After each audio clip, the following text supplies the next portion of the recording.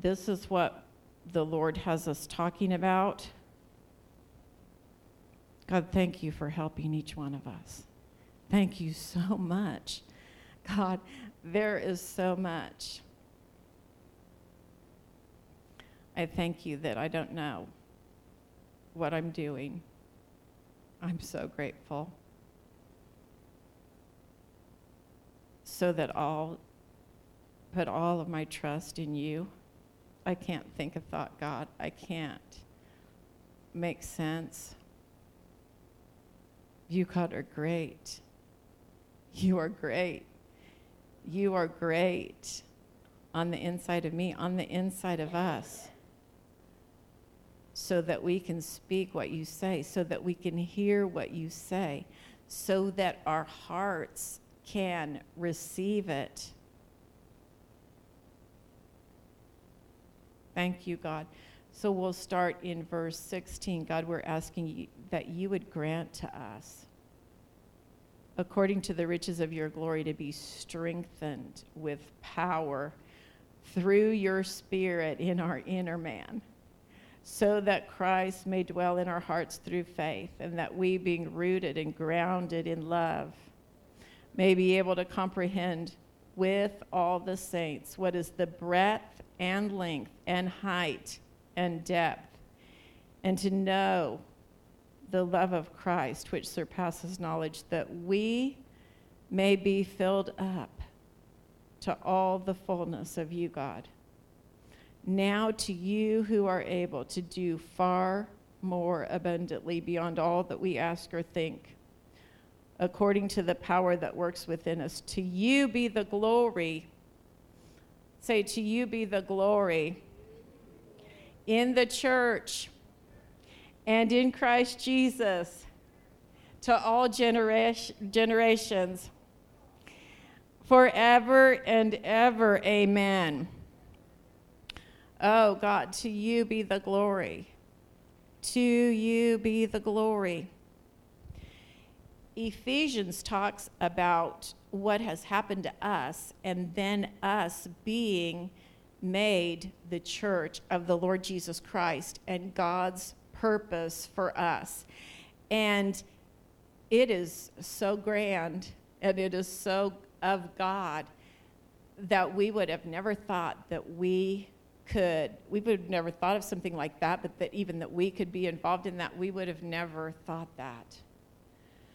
Because we wouldn't think that that would be possible for us. But then when we read it in God's word, and it causes our faith to come, and we see he really does mean this, because he really did do this work, that it's us. It's talking about us. It's talking about you and me individually, and then as the church, as God's family, as his body.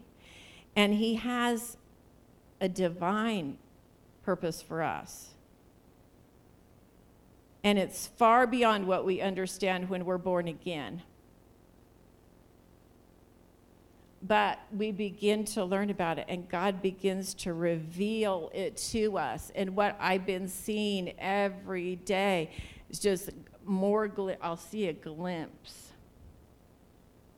And I'll know that that's God, but it's so grand and so great that I can't put it into words yet, but I know that God will do that. He will put that into words, and he will give me more and more of an understanding of it, but I'm seeing more and more and more of God's divine purpose for us, and I am so thankful for it. It's that spirit of wisdom and revelation that comes from God, that we can't think, no matter how hard we concentrated, no matter how high our IQ was, but God, revelation means God takes the cover off of it. You don't know if there was a cover on this. You wouldn't know what was under here. It could be anything. Then when he takes, oh, you can see it. And so I've been saying for several years, I see it, God. I see it, and I'm seeing it. Because what you sow, even in your words, you're going to reap Don't you want to see it? Don't you want to hear it? Don't you want to know? Like, know him. Like, be intimately acquainted with him. And there's a reason that we've been blessed with, as Ephesians tells us, every spiritual blessing. Paul starts out Ephesians that way, right in verse 3. We've been blessed with every spiritual blessing in Christ Jesus. And so in the first 3 chapters of Ephesians, Paul's saying what all has happened to us. What has happened to us. And he starts with what happened to us individually. In chapter 1, we've been chosen to be holy and blameless before God in him. You've been chosen, and I've been chosen by God himself, the one who created everything, the one who can do anything. We've been chosen by him. And then we've been predestined to adoption, adopted by God, adopted by him. And then we've been redeemed through his blood. We've had forgiveness of our trespasses. That is so good.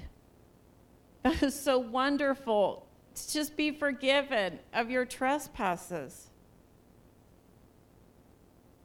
And then the mystery of his will has been made known to us. And it was a mystery for a long time, but now we, in the time that we live in, get to know that mystery. God himself reveals it to us, and we've obtained an inheritance. And it's more than we can imagine. And we've been sealed in him with the Holy Spirit. We've been raised up, made alive together with him, but then we've been raised up with him and seated with him in the heavenly places. And that is reality. That's the reality that we live in. And that's just more than your 9-to-5 job and what you have to do with your family. And all of these are heavenly things. This divine purpose, this eternal purpose that God has for us. And while we're here on the earth, we get to walk in it, just like God had the purpose for Jesus, Messiah. And when he was here, he got to walk in that on the earth. But it was all from God. It was all from heaven. It was all to reveal the kingdom. It was also, Jesus could say, the kingdom has come near you. And the kingdom is within you. Then in Ephesians 2, verse 7, he's doing all this, and we haven't gone over everything that he's done. But in verse 7, he says that he's done all this and raised us up and seated us with him in the heavenly places in Christ Jesus. Look at verse 7. Why? So that in the ages to come, there are ages to come where you and I will be alive and living eternal life, so that in the ages to come he might show the surpassing riches of his grace in kindness toward us in Christ Jesus.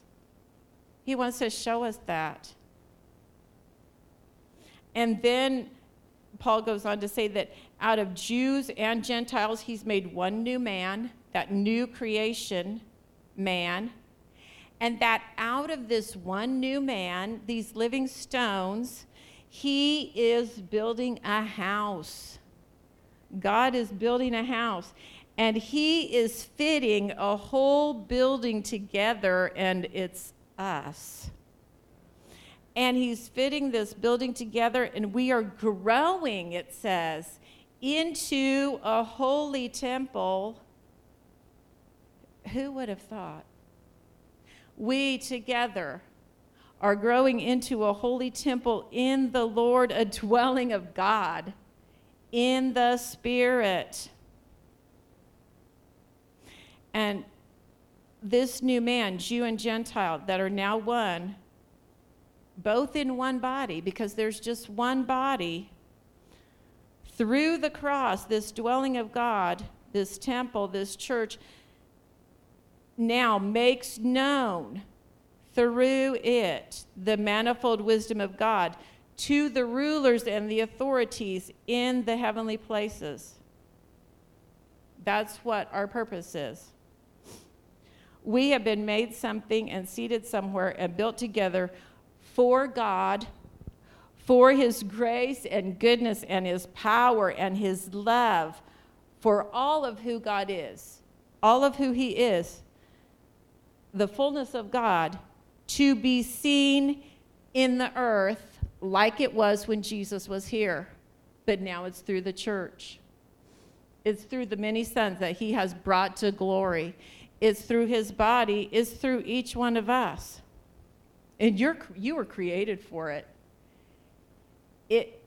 It's the one thing that'll make you feel alive.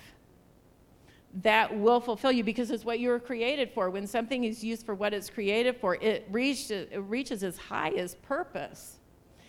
And this is what we were created for. We were created to have authority in the earth over all the power of the enemy under one supreme authority, God. And this is the ranking, God and then you. That's the ranking. God and the church. And so we answer to one. We answer to God. And God has given that authority to us under him. And so it's like it was in the beginning with Adam and Eve were told to rule. And they were under that authority of God. And then they lost that with the fall. But God, it was always God's plan, so God got it back. In the new creation, in us, in the church. Glory to God. And so in chapter 3, verse 19, this is God's plan. Now, the birds do what God planned for them to do. The trees do. The sea does. The ocean does. Everything obeys God. And it's his plan. He can fulfill this. He can do this. He can work this plan in us. He is working this plan in us. His plan won't fail. This is his plan for us. Let's start in verse 19. And to know the love of Christ, which surpasses knowledge, that you may be filled up to all the fullness of God. That we would be filled up to all the fullness of God. Humans, created in the image of likeness in God and then fallen, but then recreated in righteousness and holiness of the truth, a new creation, to be able to be filled up to all the fullness of God. But it's not separate from one another. And that's why God tells us to forgive, but he says to forgive where? From the heart. Forgive from the heart, because that's where he is, the forgiver. That's how you can forgive. Chris Goodland can't forgive. But Christ dwelling in Chris Goodland, she can forgive if she will let Christ live through her. And it will really be a forgiveness that I experience, where there's not anything between me and that person. Because you can forgive, but then but God isn't like that. Because when God forgives, when God forgave me, now there's nothing between me and God. Nothing.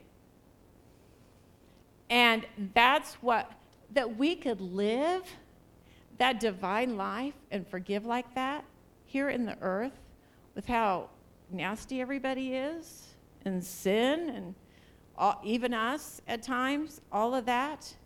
We could love and really, really love. We could it would be so unfair for Jesus to say, as I've loved you, that's how you're to love. And I laid down my life for you, so you are to lay down your life for the brethren. And you could do it and be glad to do it, and do it rejoicing.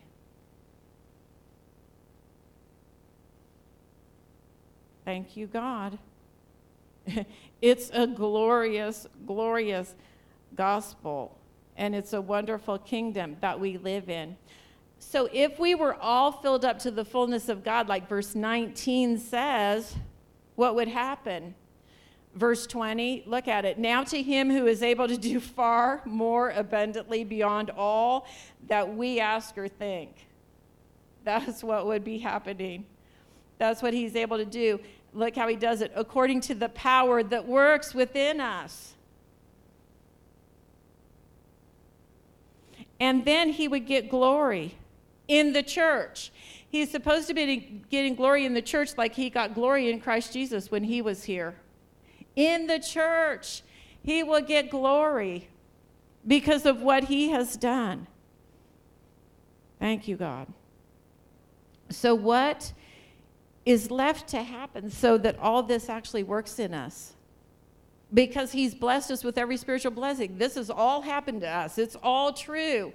My trespasses are forgiven. I have redemption through his blood. I've been seated. Well, Paul knew what needed to happen. Look at verse 14 in chapter 3, because he starts out, for this reason, because all this has happened, because this is what has been done for you and to you and in you. This is what we're going to do now for this reason. And he says, I bow my knees before the Father. I'm going to pray. And I'm going to ask God. So in bowing his knees, that's humility. He's saying, I can't do this. I can't, let this work in me. I have to have your help. This redemption that we're experiencing, this forgiveness of our sins should make us so free all the time. We should just be so full of joy because this has happened to us. When somebody saves your life and you were going to die, it was for sure. You were going to die. You were going to pay that penalty, and someone comes in and takes your place, and then you get to go free, and you get to live your life, and you get to enjoy all the things that are here, God put here for us to enjoy, and you get to live. You get to be with your family, and you get to full of joy all the time because of what God has done. That should be how we're living. So Paul says, I'm going to start asking God for things, and I'm not going to come with anything that I have. I'm going to come in humility, and I'm going to come in reverence, and I'm going to make my requests. And God, I'm going to ask, because you're the Father from whom every family in heaven and on earth derives its name. Verse 16, would you grant to us? Would you do this, God? Would you grant to us? And that grant there is, to you it's been granted. When you ask, to you it's been granted. And he says, according to the riches of his glory. Just think about riches. Think about riches like that are here on earth that some person might have amassed. And that might be more than we can imagine. Like millions is something, but then when it goes into the billions and trillions, and there's people who have amassed that. That's a lot. But what about the riches of God? What about his riches in glory? That is just like a drop in the bucket to God's riches in glory, to what he has, to who he is. And so Paul is saying, from your glorious, unlimited resources, would you do something for us? Would you do something for your body? From his infinite, God is infinite, from his infinite perfections. No one can say that but God. From his infinite perfections, there is no limit but what we can carry in us. But Paul is going to pray for something after he says, do this according to your riches and glory, that's going to give us even more of a capacity. Because our capacity for God, it expands as we grow in the knowledge of him, because that's what God wants to do. Now, he comes in all the way, but what we allow him to do, that's what I'm saying, how we let him move through us and work through us, then and as we give, as I give up my trying, even to bring a message, just give that up. More of God flows out of me. Thank you, God. When I quit trying to pray and get out of my head and look at him, and he'll speak something to me. Isn't it a precious thing when he speaks something? I love to repeat what God says to me, the things that he says. So the more that capacity in me grows, where I learn to give up myself and lose my life and whatever reputation I want to have and however I want to look.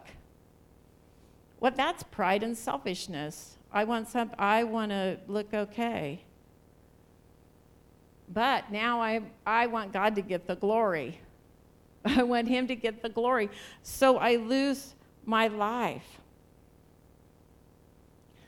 So there's no limit at all with God. The limit lies with us, but yet he can do something to help that. Now, there's a certain expectation of favors and donations from people who are extremely wealthy, isn't there?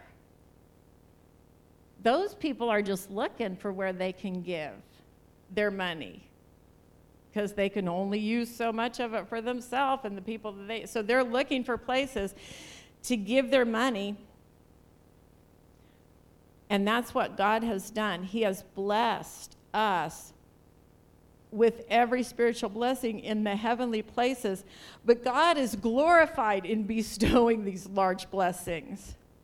He's glorified when that happens. I mean, think about what a blessing it is for you when you give a gift that maybe you had to plan and work things around so that you could give, and it's more than you would have ever given, but you realize that that's what you're supposed to give, and you are so blessed. Aren't you just blessed when that happens?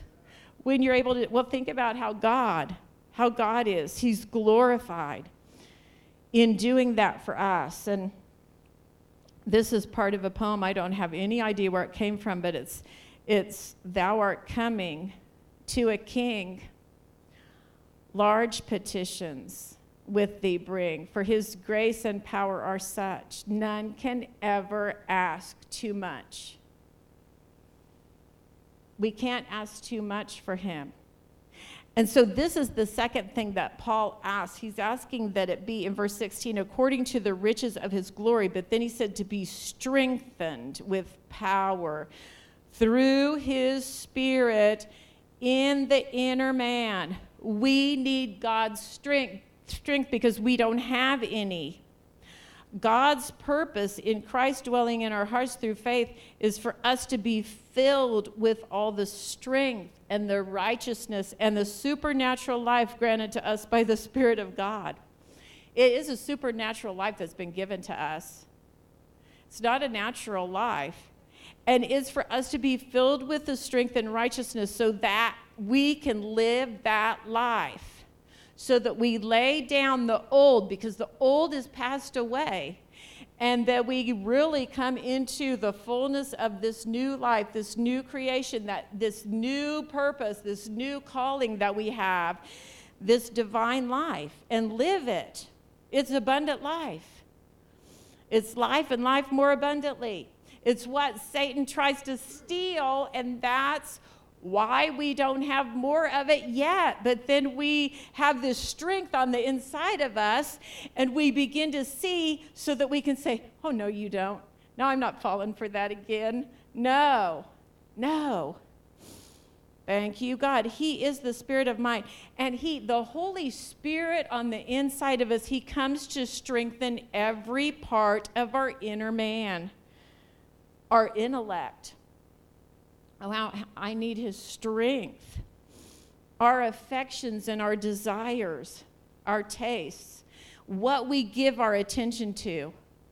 I need his strength, so I will put my attention on his things, on the things of God, so that I will seek the things that are above, just like God's word tells me to, so that I will really do that. So I won't just know I should and do it every once in a while, but I will live like that, seeking the things that are above.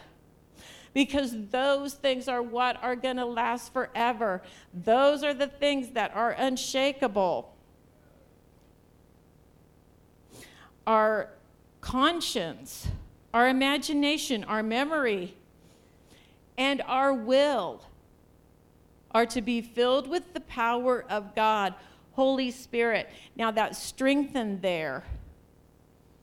It suggests strengthening by bracing within as well as girding without.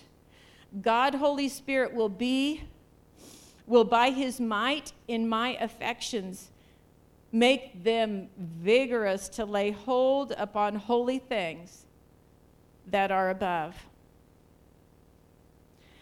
That are above, and they're my natural inclination to lay hold of them. I wouldn't do that without God. I wouldn't do that without his strengthening me on the inside and letting me see what he has for me. And then that strengthening on the inside makes sure that it's not beyond my grasp. It's not beyond your grasp. Nothing that God has for us is beyond the grasp of the believer who has been raised up and seated in heavenly places with Christ. God will strengthen me to do his will, to focus on the plans that he has for me. God has wonderful plans. He tells us that plainly. He has wonderful things for us to give us a future and a hope no matter where we are in life, no matter what age we are. He has plans that are him.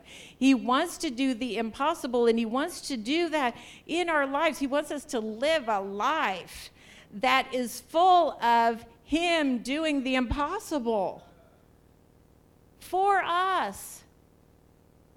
And in us and through us. It's a power for the tribulation that's in this world.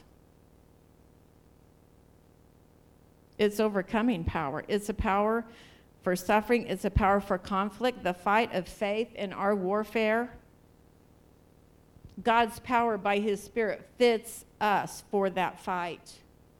And it's a power for service. There is no other thing that has fit us for service and the spreading of Christ's kingdom except Holy Spirit. There's nothing else. Don't look for anything else. Don't depend on anything else. That's what you've been given to fulfill what God has called you to do. His very Spirit on the inside of you and enduing you with power.